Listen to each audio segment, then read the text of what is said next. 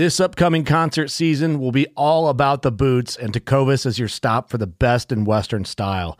Tecovas has seasonal and limited edition offerings this spring and summer, including men's and women's boots, apparel, hats, bags, and more.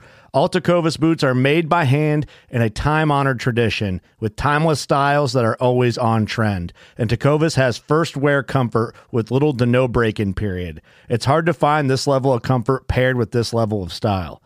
Stop by your local Tecovas store, have a complimentary drink or two, that's WCB style, and shop new styles. The smell of fresh leather and friendly staff are at your service. Many stores even have leather custom branding to make your boots truly personalized. And with regular live music and events, there's no in-store experience like it. If you can't make it into a store, just visit tecovas.com. That's TECOVAS.com. They offer free shipping on all boots, as well as free returns and exchanges, and ship right to your door. Go to tecovas.com and find your new favorite pair of boots today.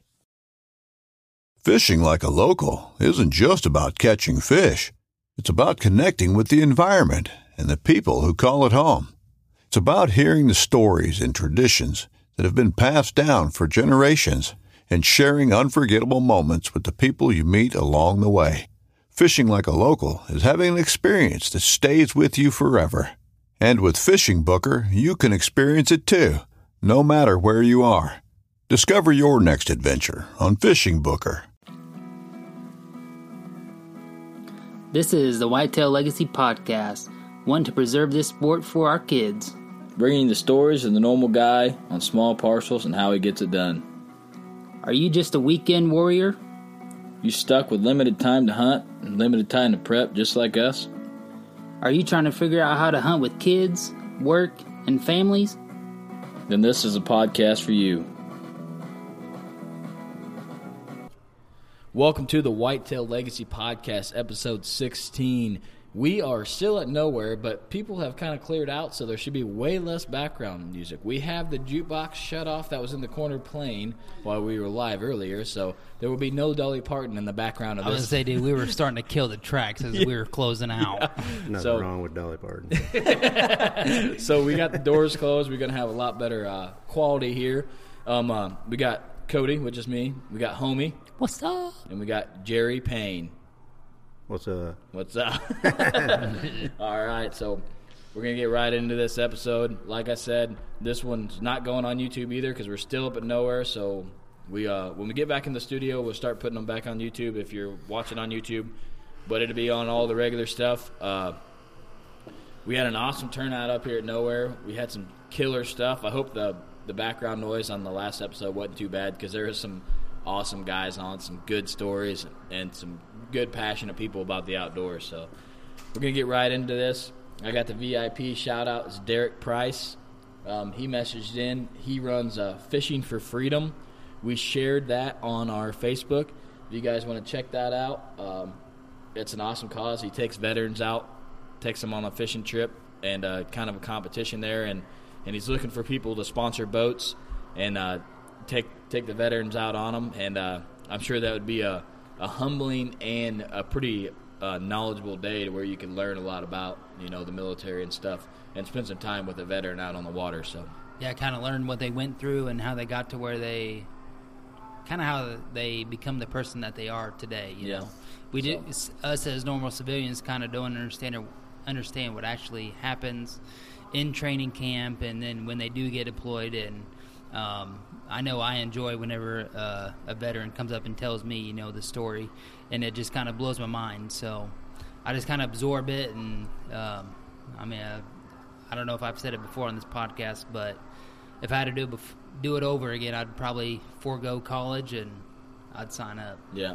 And I mean that. I'm just not saying that because I'm not doing it over again, but I would really sign up. Well, Derek Price, I appreciate you for doing that. He is also a veteran, so we appreciate you for your service.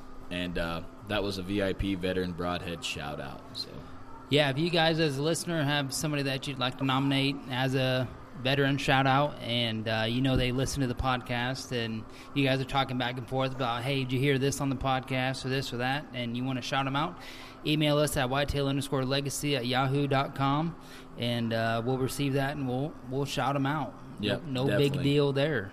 Definitely. I think we need to shout out that guy from Mississippi on this podcast, too. Yeah, Justin Duncan, you're killing it, bud. Dude, Justin, you are absolutely killing it. Thanks for everything you did. He messaged us, bought a T-shirt. He listened to all our episodes. You're the kind of people we need to follow this podcast. I can tell you're passionate about it. And like I said, if you ever want to come on, man, you're more than welcome. So I hope you can come on one time and tell us some deer hunting stories. So. Yeah, he's down there in Mississippi. And, he's just kind of messaging me personally and talking about the kind of hunting that they're doing. And he said, they're just mostly river bottom and stuff. And, it's like a once-in-a-lifetime deer to shoot 140 to 150, 160 class deer. And, he said, well, I heard you guys got some pretty good deer up there. I was like, yeah, usually a guy's got a 160 on camera every year. Yeah. Usually. Yeah. And, it just kind of is mind-blowing to him, the grade of deer that we've got up here. And I'm just like, yeah, if a guy shoots a 160, hey, man, you shot a 160. But if you shoot a 200-inch deer, you're just like, hell yeah, you shot a 200-inch deer. Then you're in the big time. Right, but, down there, if you shoot a 140, it's like, hell yeah, you shot a 140. And it's just a totally different kind of deer hunting. And, he's interested coming on the podcast, and we're going to be able to do that over the phone. And, if you're listening and you want to come on the podcast and, tell your deer hunting story, you're going to be able to do that. All you got to do is email us or message us on Facebook. Yeah, this is a podcast for the people. Wow, that's what I like to call it. For sure. It's not going to be high priority guys. If you want to come on, man. Tell us some deer stories. It's going to be open to everybody, and we're going to have a damn good time talking to you. So we're going to be at Elmwood Outdoor Show probably after you hear this, huh? I didn't even think about that. Yeah. I would say anybody at Elmwood's going to be behind. Yeah. Well, we're going to have a good time at Elmwood. I always forget that these come out a week later. Yeah, I say it's 4 days after we record it, and I like to think of it as, it's Wednesday. You might be coming home from work because we put it out, between 11, and I try to get it out between 1:30 and 1 o'clock. So, you're getting off work. You pull out your phone because you haven't been on it all day because you've been busting your ass. Props to you. And then you're on the way home, and you're like, well, hell yeah, I got a Whitetail Legacy podcast to listen to on my way home from work. Yeah. So we just try to get out there on hump day. We know I think that'd be something I'd look forward to. I listen to it about 4 times before it comes out, so I'm not as pumped up as a normal guy. Yeah. He does all the listening to make sure we don't sound like complete crap before he sends it. So props to you, man. Thanks for all you do. But we're going to get right into this episode. We've been BSing for 6 minutes right now, so we're going to get right in it. We got Jerry Payne in the house. Got some awesome deer down, got some awesome stories to tell. So let's go ahead and start with you, Jerry. How long you been hunting, or what got you into hunting? Oh, I've been bow hunting for 26 years. I just kind of got in it on my own, I hunted, trapped. When I was a kid, my dad never deer hunted, and I always wanted deer hunting and took it up on my own, and met a couple guys and 3 or 4 guys in a group, and they kind of taught me a lot and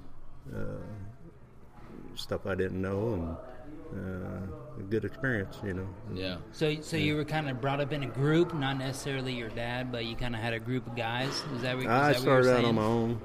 I was on my own bow hunting.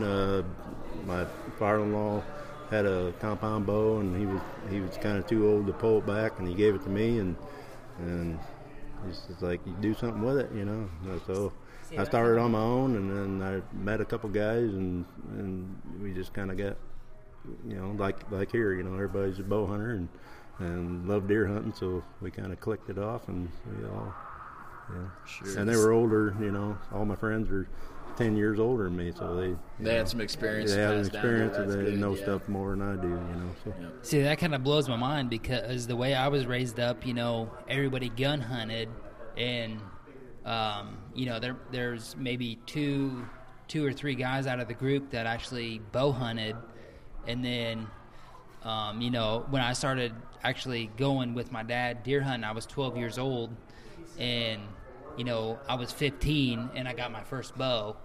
So just like Cody, I don't think your parents deer hunted at all. No. So I just think that is so crazy and mind-boggling because if I didn't have my dad taking me deer hunting, for the first time, first afternoon sit, he shoots a 160s, So I mean, it just kind of got me hooked. But even if we didn't get nothing, I still like getting out there and just seeing everybody as a group. I got 18 guys or so that are on my piece, and hunt with us. I would have still liked to get out there and get with them, and everybody's always telling stories and stuff. But, just to have nobody that's immediately directed, father, grandpa, uncle, just to have nobody directly with you that is hunting, and then for you to get into it and just love it as much as you do just kind of blows my mind. Yeah, I shot my first deer when I was like 12 with a bow, and ever since then I shot a basket rack 8-pointer, and Dude, I was like, I'm gonna shoot every deer that I see at that point. You know what I mean? But I was just hooked. But there was like 2 years there when I was carrying a bow that I barely could pull back. That was a hand-me-down from a buddy of mine that was like, yeah, you can have this bow. He's like 6 years older than me. I'm like, I can barely get this. Oh, you're strength enough to be able to pull that back. Right. I got like 6 arrows, all different lengths.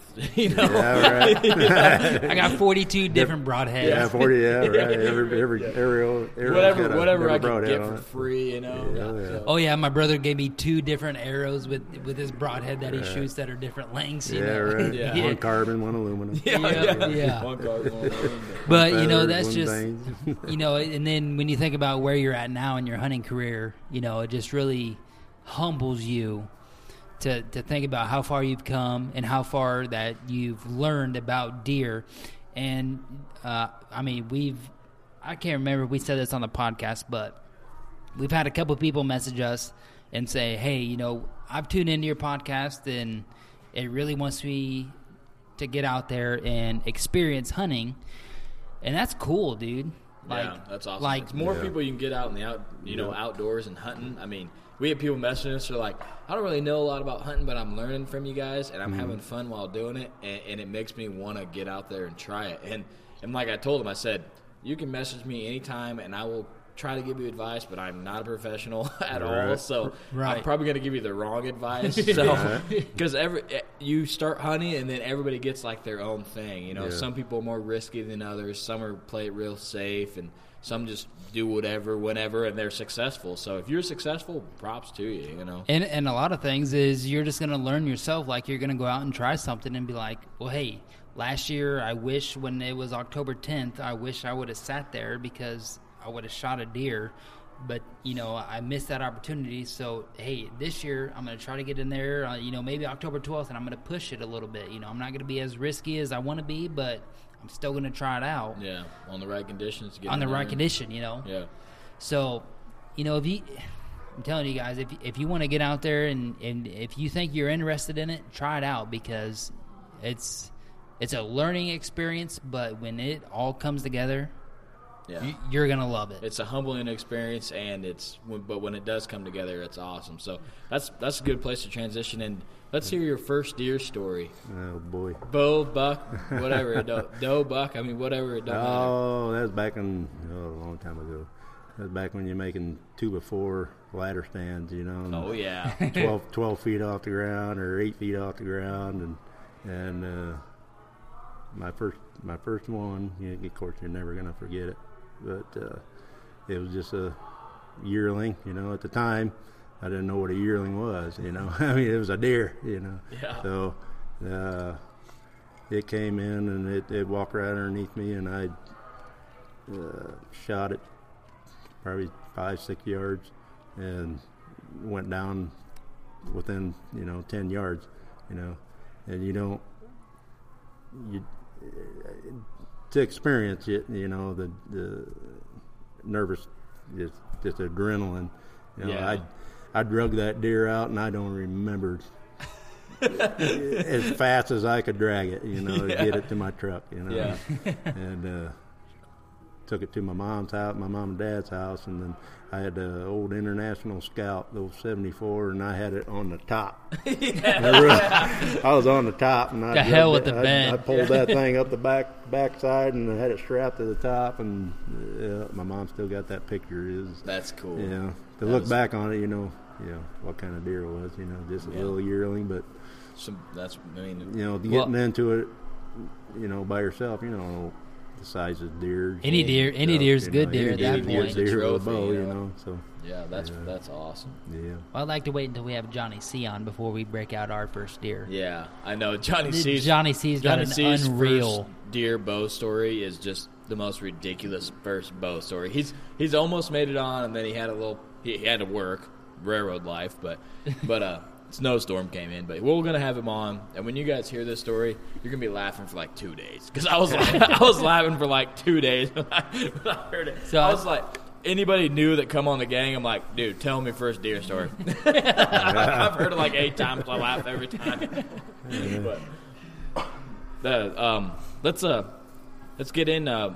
What from there on out, did you get in? When did you try to start chasing nice big deer? How many years into your hunting were you deciding to go into? Probably at least 8-10 years before you even thought about big bucks. That was about me. It was all about deer then. Yeah, I just wanted to shoot everything. Yeah, it got to a point where that's all I lived on. Yeah, shoot 8-10 deer a year. And just to live on it, Yeah, that's for sure. Yeah, I got to the point where, like, after I shot that 8-point buck, and then some people knew that I shot deer, they'd be like, my step grandpa would be like, "Oh, shoot us a deer," and then my uncle would be like, "Oh, shoot me a deer," Right. And I was just like, any deer that I could get close enough to, which was pretty rare with a bow, and then actually connect on top of that. Yeah. I was you're just young. Yeah, I was just shooting, and what was crazy was I was out there with a climber. I was 12 years old, and I was out there with a climber with a Darton bow, 65-pound draw, and I was... That was my first bow, was Darton. Yeah, mine was Darton too, and it was a struggle. I had about 15 seconds to shoot that animal because that's all I could hold it back for, Yeah. So there was a lot of times that I'd draw and then have to let down and spook an animal, but you get busted. It's so cool when you're young and just getting into it. Killing an animal was your goal, so every time you hunt, you're like, this is the hunt where I'm going to get it done. Right. And now when I go out, if it's not perfect conditions, you're sitting there, you're like, I'm not going to see anything nice. So it's not that same. Right. It's just like this year. We went on just a doe hunt. I was so pumped because I don't go out just to shoot a doe a lot. And it was that shotgun season. And we went out just to shoot a doe. So I was like, we're going to get it. This is our goal, and we're going to get it done. And it's just it's a different feeling when you're not out there trying to shoot a big deer, because the chances aren't there. When you're just out there to try to shoot any deer, right? Because back then, a forked horn came by and I had a tag, it's game over. It's game over. I'm gonna try to put it that's down. That's the way I was. Yeah, I mean, when I started bow hunting, I was 16, 17, so 10 years ago, and straight from the get go, it was big deer only. And well, you seen your dad put down a mid 160s right off the bat. Right. So 4 years. That's tough. 4 years I started bow hunting after that, and how do you follow that up? Yeah, I mean you can't. And he shot it one handed. It'll be a whole another story. I don't think this is the time to say that, but he shot it one handed with a 20 gauge shotgun, and I saw it. So my mom, she goes out and buys me a bow and gives it to me as a Christmas present. And just from day one, I know what a shooter buck is, and I know what a deer that I want to pass is. So I don't have all these, 120s and 130s under my belt that most of these guys do. but it doesn't make me an inferior hunter because I've had good encounters. I've been close to big deer, and that alone has made me a better hunter. Yeah. You know, and then I go out shotgun hunting, and I'm like, well, you know, I still got to have them, 30 yards. I'd like to have them 30 yards, but I don't have to. And the way that the previous year of bow hunting, those encounters have taught me to position my stand to where, if I don't get it done bow hunting the next year, at least when I'm gun hunting, I can get them in at 50, you know. You know what I'm saying there? That's what we say out here. It don't matter if you're 50 and you want to get in bow hunting or if you're 10 and you want to get into bow hunting. Do it, because you're not going to regret it. It's going to be a humbling experience for a while, but then when you do start to be like, okay, I'm kind of figuring this out, then you're going to just have a blast. It is so humbling. And the best thing about deer hunting is don't get me wrong, I love shooting big deer. I love the story of the deer, but just like up here at Nowhere, the people that you talk to, every hunter seems like a caring guy. They want to be part of something bigger. They want to support something else. And they want to make the outdoor the key to that. So it's so cool that is the main focus for a lot of people in the outdoor industry. And it's almost like when you start deer hunting, you're in a bigger family than you are already. So that's super cool for me. Yeah, shout out to everybody. I mean, if you're listening to this podcast, you're probably in that group. And I know they did a study in Pennsylvania. I don't know what the numbers were, but they opened it up and they really went down on the numbers of bucks that you can shoot, as far as the size of them. And from the results of that study, it seemed like everybody followed the law. Yeah. There was like a 1.5% that didn't, which it don't matter what you do. Everybody, there's rules to be broken for a reason. But it seemed like everybody followed the new law, which was super cool. That's nice to see. Seems that like everybody's respecting what the laws are. Yeah. Because it was pretty aggressive. It was really aggressive for Pennsylvania. Let's you want to do your most memorable hunt yet, or your biggest buck yet? I can probably give you a funny one. There you go. I like the funny one. I love funny. Funny's pretty relatable because I've got a bunch of them. Yeah. Encounter where it's kind of funny. My first encounter of a big buck, he kind of hunting inside this pocket. There's willows all around, and there was a strip going in the middle, so there was a field on both sides. So I hunted the strip, and I come out of the willows and come across. And I had a big 8-pointer. He was at least 24 inches wide. Just wow, monster. I mean, and he come in, and he was coming in on a trail that would have gave me a 5-yard shot. So he came in and he started feeding on the edge before he got into the other strip. Just fed forever. And you're sitting there waiting, and you just kind of got traumatized by watching him because you're watching him so long. Then finally, when he was on the move, boom, he come in on that same trail, 5 yards. And I'm sitting there with my bow, and he comes in, and you know how you stop a deer, you just, meh. Yeah. Well, I did that, meh. I didn't have my bow drawn yet. He just kind of looked up at me, and I was like, oh, man. Pretty fast, buddy. Yeah. You're going to try to draw and then shoot. That wouldn't have worked. But, yeah. My first big one, I was in a climber. It was raining. Dude. Just had a cold. What is going on? It was during the rut, Man, those rainy days, dude. I got to start hunting soaking wet. Couldn't take it no more. So what do you mean you got to start hunting? You already did. I know, but still. Every rainy day, I'm like, nope, can't go into work. It's raining. Yeah. Let my bow down and turn around. I'm a climber and getting ready to climb down, and a doe shoots right underneath me. And I was like, oh, crap. And I was like, there's only one reason why she's running, So I took back. And here come the buck, Of course, can't do nothing. The bow's on the ground. Oh, man. Just to watch him go by, And that next evening I went by, and I kind of knew what the deer were doing and where he went. And I come by and used scent on my boots and walked down where they kind of crossed the river there, and then backed up to my tree stand, climbed up in the tree stand, and then sure shit, he come down that trail, got on my trail, and followed me right to the damn tree. Nice. Standing, right on that trail. nowhere to go. You know. So you just put some doe estrus on your boots?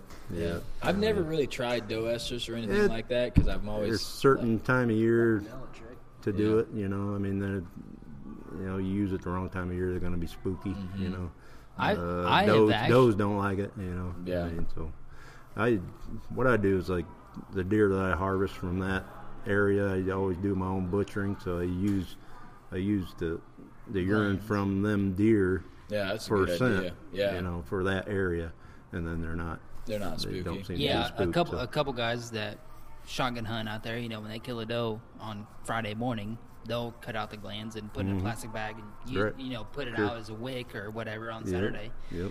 Or Friday night even, you know. That doe's in the area now. Yep.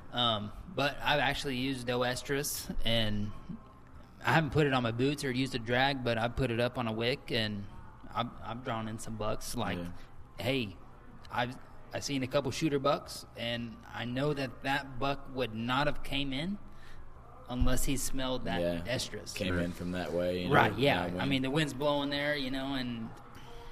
And then sometimes it works the opposite too. Yeah. Oh, yeah, for sure. It seems They like get kind of everything in spooky, you know. You're like, oh yeah, I got. Well, if I didn't have that out, he would have came in. You know, I got or 70 something, trail you know. cam pictures of this buck feeding in this field at 5 o'clock, and then you hunt there. You're like, wasn't there? That's hunting, but It's like they know. they do know. But yeah, he was a 14 pointer, standing straight underneath me at 11-inch brow tines. Wow. I had to wait for him to get out, just so I can shoot him, you know. And that was my first. So were you like day, halfway down the tree, or?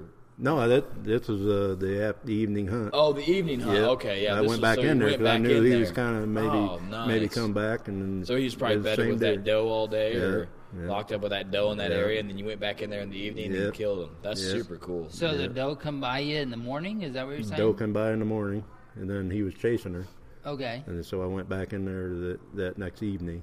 But and you he didn't was see by him in the himself. morning?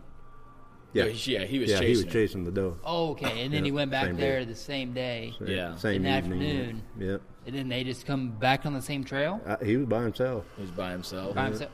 Maybe he lost that doe or Yeah. bred that doe and was Bred moving the on. doe. He probably bred that I've heard a doe. lot of stories about where people see a deer from the road on Yeah. their property, or they get a trail cam picture on a cell cam, you know, or something, and then they go in that area and he's still there. Because it seems like we talk about, deer have a personality. You ever have that buck that runs property after property during the rut, or you have that buck that stays on the same property. He knows where the doe bedding areas Right. are, and he's staying in the same area because he knows that there's going to be more pressure that time of year, Right. but he knows those does are eventually going to. So if he's got 5-6 does, he knows they're eventually going to be ready. Right. So he just hangs out in that same area.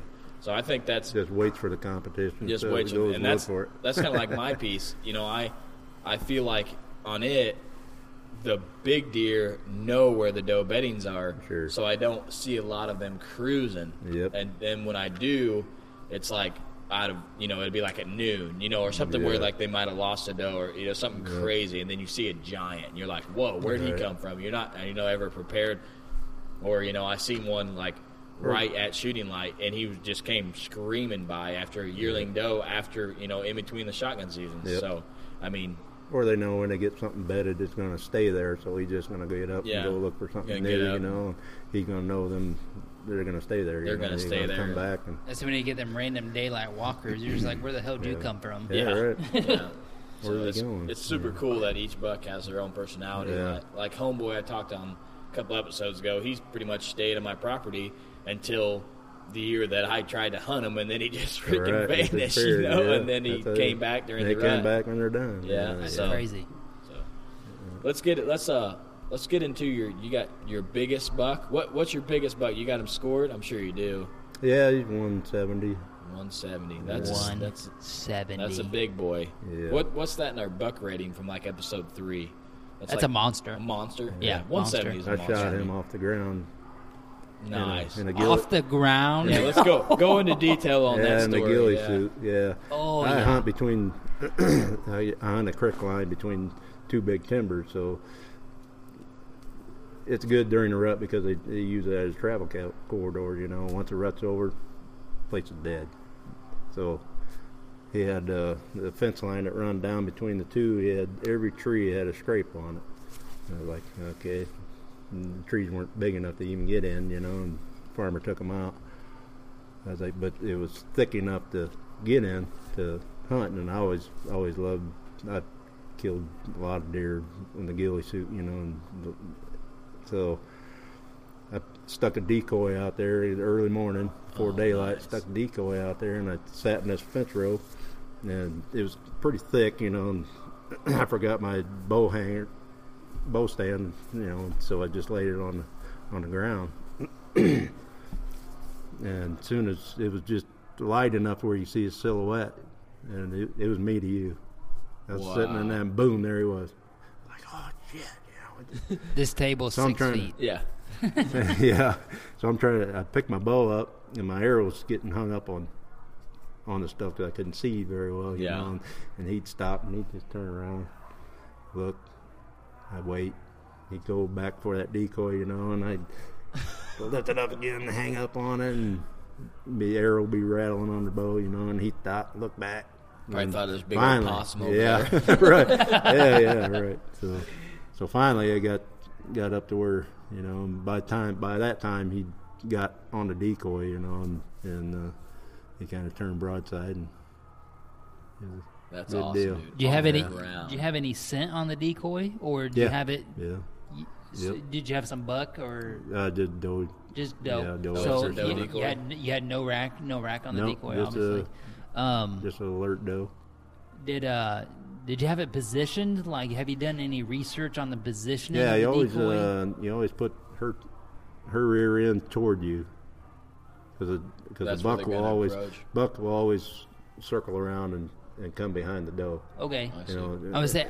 In a buck decoy, they'll come head first, so you face the buck toward you. Right, I was there. I guess I haven't done And much. they'll circle around and come to the front. Much research on the doe decoy, but I know the buck decoy. You know, if you do the one antler, or you know, you're just doing a little small 6-point. You know, you want to like quarter to you to where you know that buck's going to circle around you, and obviously you're going to use some buck scent on the decoy, but. That's why I was asking, how you had the decoy position, because with the doe, I haven't done much research on how the doe is positioned, but that makes sense, quartered away to where that buck's going to come behind and sniff her. It's going to come either way he comes from. He's going to come you're going to get a good shot. Right. He's going to come broadside or because you ain't going to have the decoy in your way, because he's coming behind. Behind. That's something I've never really done. I haven't done a lot of decoy hunting, and I know a lot of guys that have been successful with it, but I guess I don't really have a good field to hunt out of, and that's I do now. Yeah, you got one, but I don't know if it's good. I don't know. I haven't tried it. That's something I might try this year. You set it up in the dark, and come daylight, you're like, there's bucks standing right there. I had 3 bucks on the decoy when daylight came. Wow. Where'd you there see weren't that? No shooters with that head he got. Was it the field on the east? No, it was down in the creek on the backside. I know in the episode on Homeboy you talked about 3.5-year-old coming out on the east field and scent checking the doe bedding. That's on the neighbors where I can't hunt though, on that field edge. Okay, so he was scent checking the doe bedding on the neighbors. No, that's that field that I just have access to walk through. Oh, okay. And then I have the timber right behind that. But so the piece all of all your visuals from scouting. Yeah. Okay. The visual or the field I'm talking about is East Galesburg. There's that clover alfalfa field that we didn't get. We got some decent deer in the 140 range at night on that. But a decoy might work pretty good there during the rut. I shot a doe and a turkey off that field. Does are using it. So, and there's like a little bottom part where it seems like all the does like to come out. So I've always heard like for a decoy, you want them to be visual from a long ways away, so they're not like startled by it. But maybe does I'd don't hate like to. them. Yeah, does don't like them. I'd hate to do a drag through there, but maybe like 100-yard drag, up through the woods, just get that extra scent out there. Yeah. I've never done any decoying, but yeah, I have no idea. So this, do you, I mean, do you use 2018. 2018, I want to do a couple hunts with a decoy. Yeah. I don't know if I'm going to do a buck or a doe, but I definitely want to get at least one decoy out there and hunt over it, because I think it'd be cool. Because when it all comes together, it's the footage and just the hunt alone is super cool. Like, you can't even believe the hunt that these people have over a decoy, but you got to do it at the right time in the right place. And if you sin or not, it's questionable, but it sounds like it can be super successful. Yeah, I noticed where I hunt at, I'd walking out in the evenings, I could see a big deer up on this terrace, and it's just a great big terrace. The upper part's corn, bottom part's corn, and I seen a big deer up there every time I come out. So it was decoy time, and I said, well, I'm going to take a decoy up on that hill, get my ghillie suit, put that decoy right on the point, and it was evening time then, or afternoon hunt, and got in the corn about 4 rows, snapped tops off, and buck came out and chasing 2 does down in the bottom. And it was kind of windy, so I kept calling, hoping he'd hear me. Well, he stopped chasing the does, and he popped back down into the field, or in the creek, and I was like, well, if he comes out, I'll be able to see him. Never came out, and then boom, there he was on my side, looking up at that decoy, and he was standing corn down bottom. And I was like, okay, here he comes.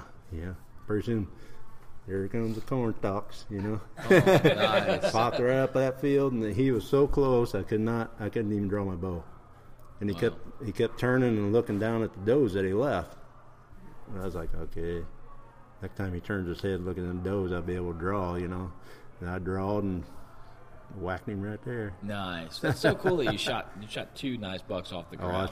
I shot quite a few. That's cool. Up with a ghillie suit and in standing corn. That's freaking even cooler, man. Me shooting a buck off the ground brings back nightmares. You're getting it done there on the ground. That's freaking awesome, man. Yeah, I had a monster come in one time. It was 3 bucks, and this one buck stood in front of him, and I couldn't get a shot on the big one, and pretty soon he worked his way behind me, and the wind was blowing behind me, and he got behind me and busted me, and he come back in and blowing, standing in front of that big one, because the big one just held up as soon as he started blowing, and he just kept blowing and blowing and blowing and blowing, and I was like, next time I see you, you're dead. Right. So, It's easy how fast they sign a death certificate when they start blowing. Yeah. So I got my ghillie suit, and there was a little patch of willows inside this timber where they always come out and they walk around it, and I got in there with a ghillie suit, and he was the first one out to come in. I was like, I know you. I know you. What kind of ghillie? What's the brand on the ghillie suit you got? Man, it seems like a dang good one. It's an old one. It's old. Slick as hell. It's all burlap. It's all burlap. All burlap. Man, that's cool. It's not like the ones nowadays, Yeah, a leafy suit. Oh, hey, just like they don't smell you either. Yeah, I mean, they just burlap holds the scent in. Yeah. Must. I mean, the burlap just... Burlap sack it up. That's the trick. There you go. You use a burlap sack that used to have corn in it. Now you got corn scent, too. It's a whole new level. Right? I got my wife in the hunt and put her in that fence row that I was talking about. I shot the other one in, and she goes, where are you going? I said, I'm sitting in front of that brush pile over there in my ghillie suit. I wasn't even in the brush pile. I was just sitting in front of it.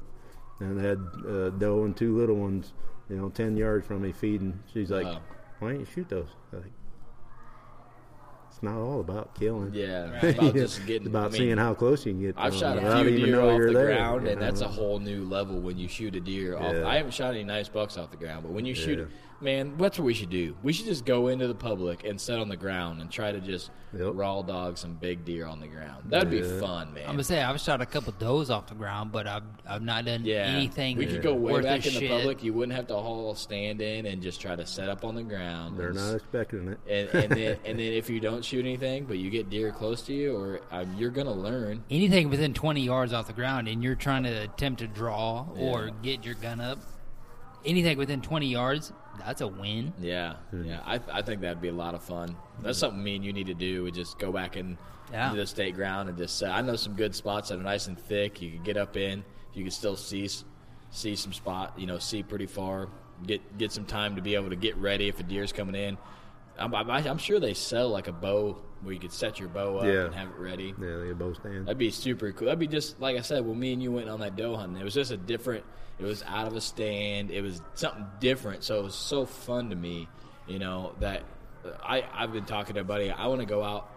I want to do like adventure whitetail hunts. Everybody wants to go like an elk hunt or something.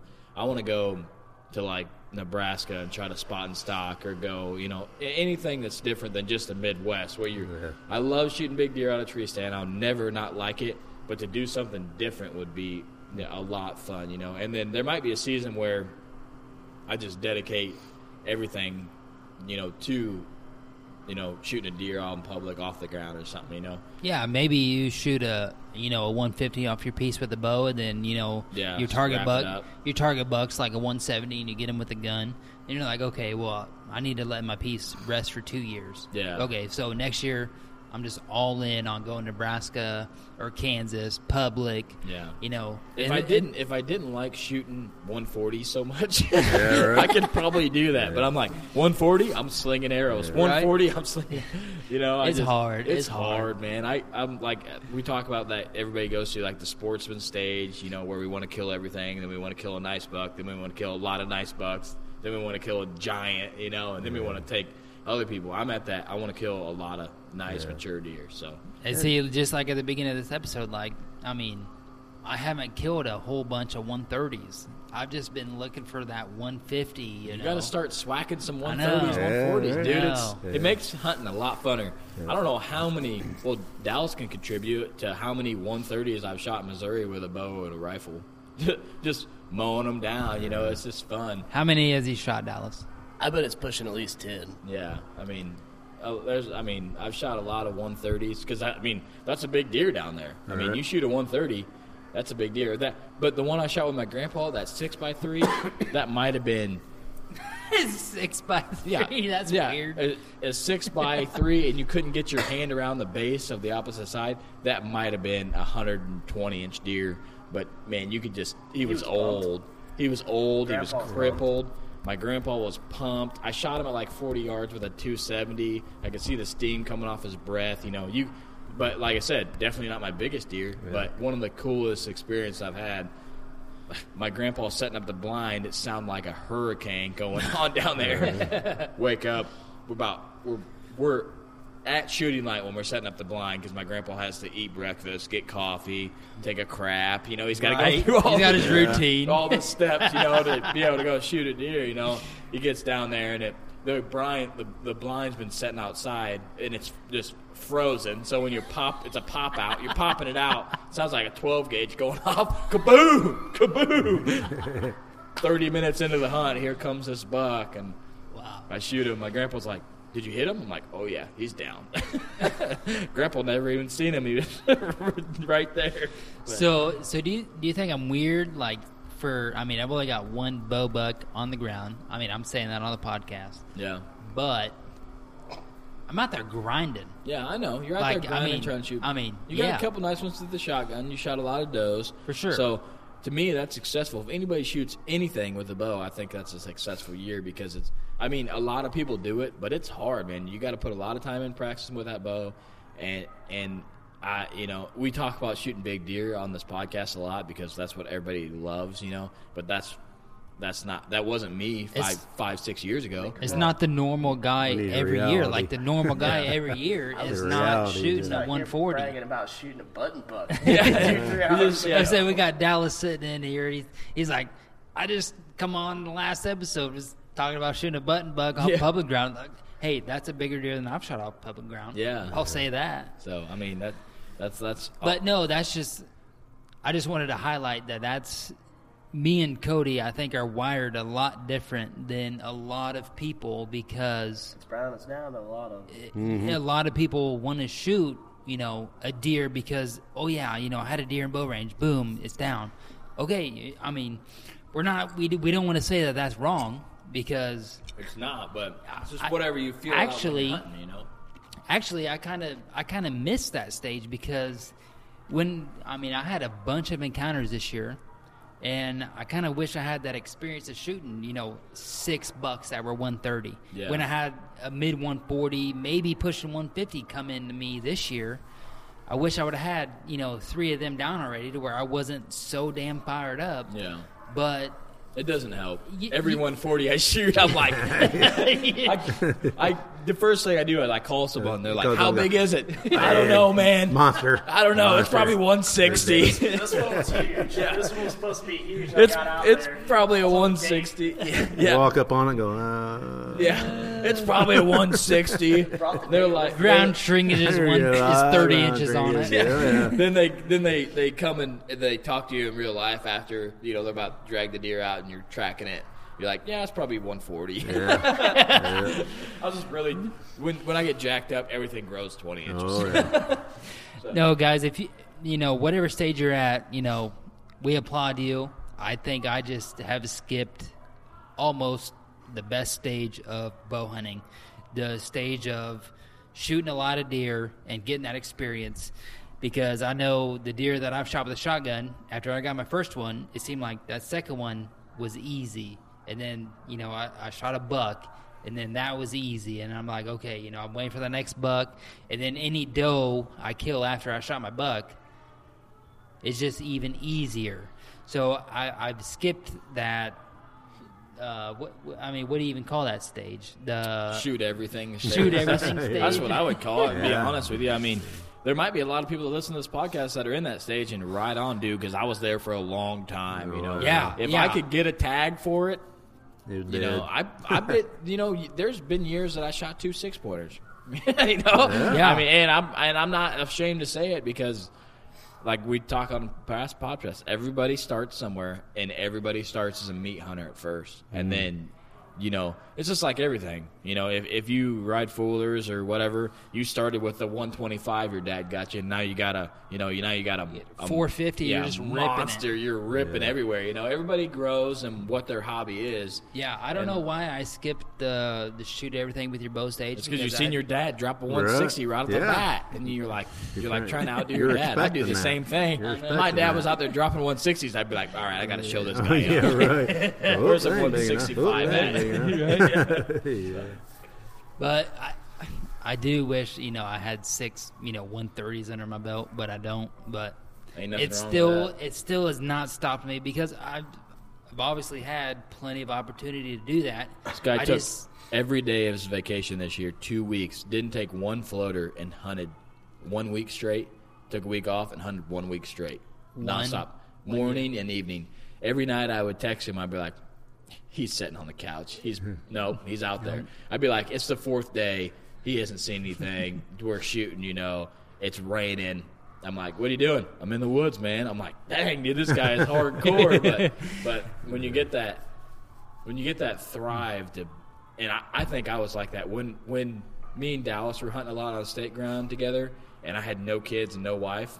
We hunted every chance we got, no matter what the conditions, and it was just nonstop. Sometimes we've set in blizzards, Yeah. rainouts. Yeah. One time Dallas forgot his rubber boots, and I made him wear cowboy boots. He's like, "Oh man, I ain't got my insulated boots." I'm like, "We're going hunting, and you're wearing those cowboy I boots." sat for 6 hours and about 2 non-insulated. feet of snow and a fence row and froze my feet.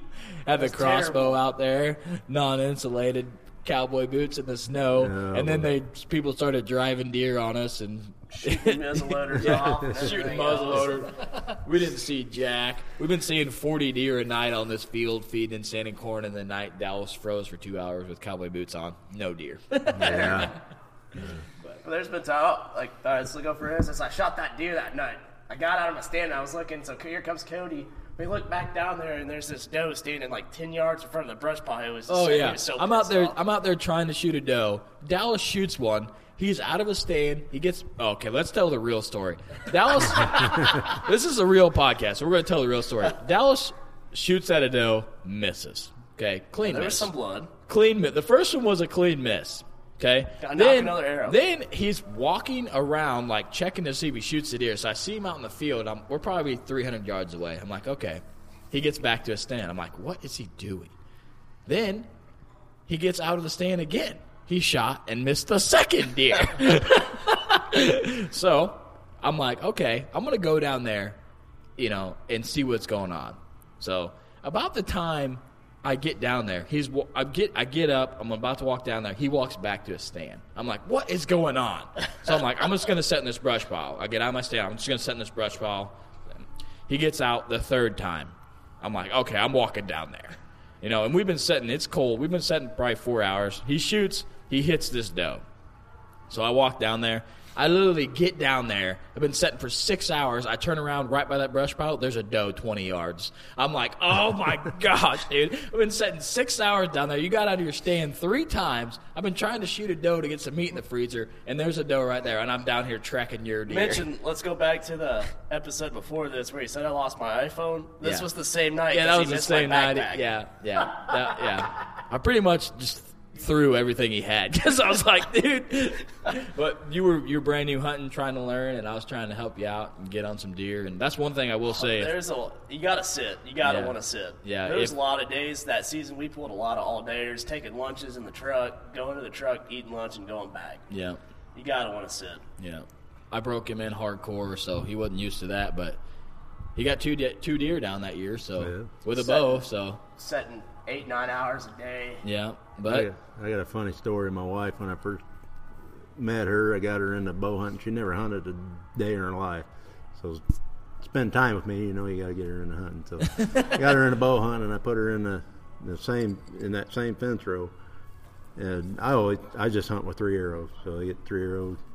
So I figured, well, okay, I give her 3 arrows, So a buck comes in down the fence row on the west side. She draws on him, shoots, misses him. So she knocks another arrow up. This buck don't run off. Knocks another arrow up. He goes across the fence, and she's coming over, the other limb, and the bow goes off. Oh, she shot it straight up in the air. The arrow goes up. So she turns around, and there's another buck on the other side. So she shoots and misses it. Oh, man. Now she's like, she's out of arrows. So she texts me. She goes, I'm out of arrows. I said, what'd you kill? Nothing. They're still standing there.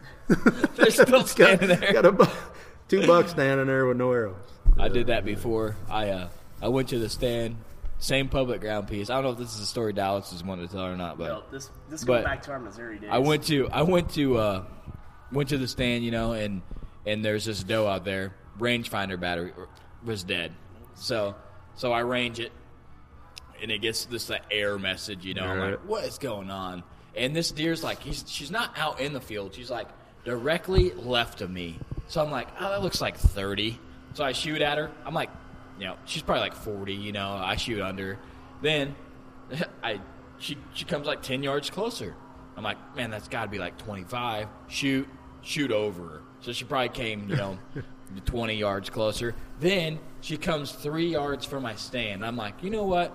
I'm going to let you live. I done missed you twice. And you were 3 yards from my stand, so I'm just going to let you live. Was that the one this year? No. Oh. No. Okay. I didn't miss anything this year. Did I? No. Yeah. Oh, no. That story. I hit that deer. Okay, yeah, you hit that deer, but that's still a good story. Yeah, okay. That's still a good story. That's for another podcast. If you want to know a real Cody Hutton Jenkins hunting story, you got to ask him about the time he shot 2 deer in one shot during rifle season in Missouri. Man, that was killer. So, it's rifle season down there, and it's the day before rifle season, and I'm out on my mom's place. I walk out there, and I'm like, I'm gonna go kind of scout this Milo clover field, and see what's out there. So I'm off the ground like you, and I set up. And I might be 15 or 16 at this point, and I still got the same dart and bow. Savage. Yeah, and I'm setting up, and then this field's just loading up with bucks. I mean, there's, the biggest bucks I would have shot ever out there, and being the shoot 'em all, kind of deal. Here comes this 6-pointer in real close, and there's probably like 130 out in the field. I'm like, oh, I'm shooting this 6-pointer. You know? So it gets probably 10 yards, and I did the same thing your wife did. You get about the full draw, and then you're not even aiming at the deer. You're like kind of draw, and then you hit the release, like when you're half draw, and it landed like 4 foot in front of me, 5 foot in front of me, right in the dirt. I'm talking about the rifle hunt. Yeah, the and then the next day was rifle season, so I'm like, I'm going back to this field and I'm going to shoot this buck. So I go back to that field. We set. Some does come out, and I'm like, where are the bucks at? You know, where are the bucks at? And just doe and 2 yearlings. So I'm sitting there, and I'm like, you know what? I'm going to shoot this doe. So, and then I had two doe tags. I'm like, I'm going to try to shoot 2 does. So what I tried to do was, I was like, I'm going to shoot the big doe first, and then the yearling, most of the time, they hang around. You know what I mean? So right when I go to shoot this yearling doe, or the big doe, I'm sorry, the yearling doe freaks out and runs right behind its mom. So I shoot the big doe, drop her, and then I drop the yearling too, both in one shot with a 270. And I hit the mom perfect, and I hit the other one. It must have been like going for the udder or something, and I headshot it. Never could have done that in my life ever again. Yeah. Complete accident. And then I got 2 deer down, so I'm like, okay, I gotta call my stepbrother to help me drag one of these deer out because I didn't have no cart or anything. And of course, it had been raining, so the fields were muddy, and I had to cross that whole Milo field. He got back to the house, his pants were down around his ankles. Yeah, his feet were full of mud. Yeah, it was a good time, and that was back in the day where. I think that was on film, like way back in the day. We were sitting on the ground and we were filming, you know, just way back then. That's probably, a classic. Probably junky filming as all get out. But yeah, and then I remember it was a doe and 2 yearlings, and then we shot the 2 on accident, you know, 2 at the same time. Luckily, I had 2 tags, you know, for rifle season because I'm out there trying to get meat. I'm trying to put as many down as I can. And that other yearling doe came right back. And if I'd had another tag, I could have shot that other yearling doe too, because she was like, she was like, well, what just happened, you know? So she ran off and then came right back, and we're like out there to get the deer, and that yearling doe was like 50 yards away. Like, I had no clue what we were, you know. But Dallas had to bring up that story, but jeez, that was just a pure dumb luck. You got all the funny stories, but yeah. Well, Jerry, it all starts somewhere. Well, Jerry, you're a taxidermist, yes, and you mounted a couple bucks that were locked up that were on display up here today.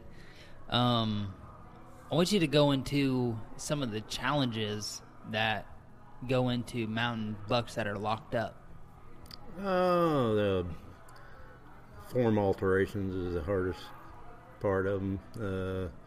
Just kind of got to pick out a form that's kind of close to that, and just keep cutting and turning until you can get them antlers matched up, you know. Like the ones that were here weren't too bad. They're probably, you probably cut them, 5-6 times to get them turned, you know. And I've done probably 6 different sets of locked up ones, and the most I've ever cut one, probably 14 times on one form and 4 or 5 on another, to get them turned up. That's crazy. So, but it's neat though when they're done. Yeah, we talked about that mount on the last podcast episode and how he found it, and that's super cool that the audience can connect, who mounted it and then who found it here. But that's such a rare find and such I couldn't really figure out how those deer got locked together. There wasn't like a drop or anything. That I'm gonna say the way that they were tied that up. One, you've seen it shoved clear in his cheek. I think that's what kind of got him hooked up. He was on his jaw, so that deer he was on that jaw. He completely poked through his face. Yeah. That was probably one of my favorite ones. That's super that was kind of cool. But, he goes, "How you gonna alterate that?" Yeah. For sure. I'm going to put the son of a bitch right in his jaw. When I'm down, I'll shove it right in his face. Yeah. Well, we appreciate you coming on, man. You did an awesome job. Is there anything else you want to say to him, homie? No, I mean, just any other challenges of just, if you got somebody wanting to bring you a deer to mount, anything you want to shout out to them to not do or to do? As far as gutting or hide preservation. The biggest thing is keep it dry. If it falls in the creek, which a lot of bucks go for the water when they've been hit. When they're wet, hang them up and get them dry. Don't roll them up, soak them wet. Because water is your first worst enemy. That's a good tip out there. So I'm gonna say, we had this conversation before, but Cody, he's just waiting his 40 minutes at the locker to get his hide, and the way that I've been taught is, hey, you just drop your buck off at the locker, and you go back 4 days and pick it up, and you have no idea what the hell has been through. So I guess you and Cody would advise just wait your 40 minutes.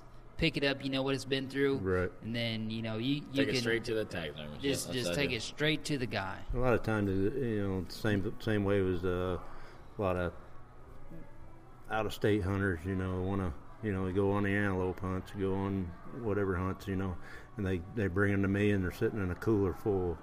Water's cold, but they're soaking wet in water. Right. Just bag them up, get them on top of the ice. Don't let them hides get wet. Another good tip. Does that just add time to it?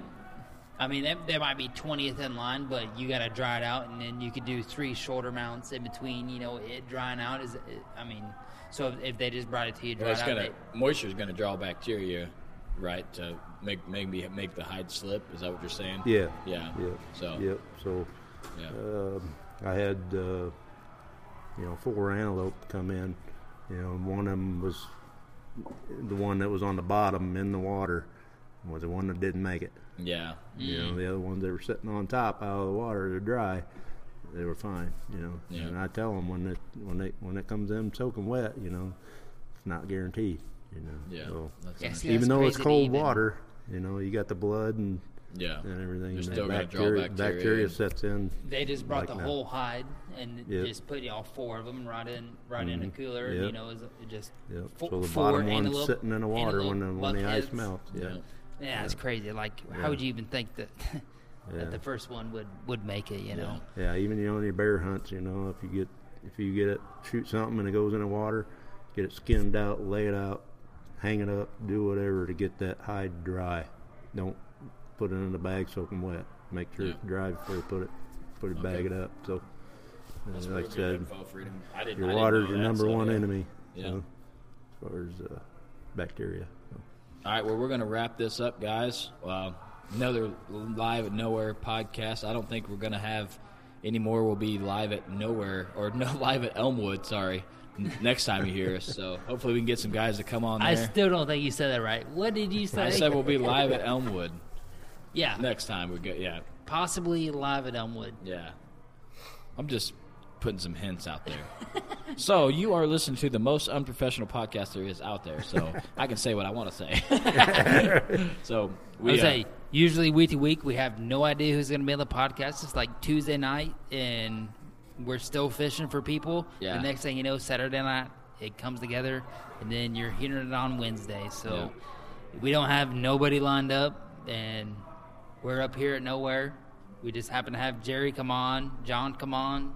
Yeah. I think another John came on, and Terry. Yeah. So, that all those guys are just a bonus. And then, we still got Elmwood to line up, and we're going to just roll them out as they come in. Yeah, that's right. We have no idea what's going to happen. We have no idea. It's a great mystery, and you guys are going to be the first ones to find out. For sure. Thank you for coming on, Jerry. No you did an awesome job. So you got some really good stories. I bet you we could sit here for another 2 hours and drink beer and keep talking. So. Oh, yeah. We're going to wrap this up, guys. Same thing. We love you guys. Thanks for listening. Plan your hunt. Hunt your plan. Remember, always have fun.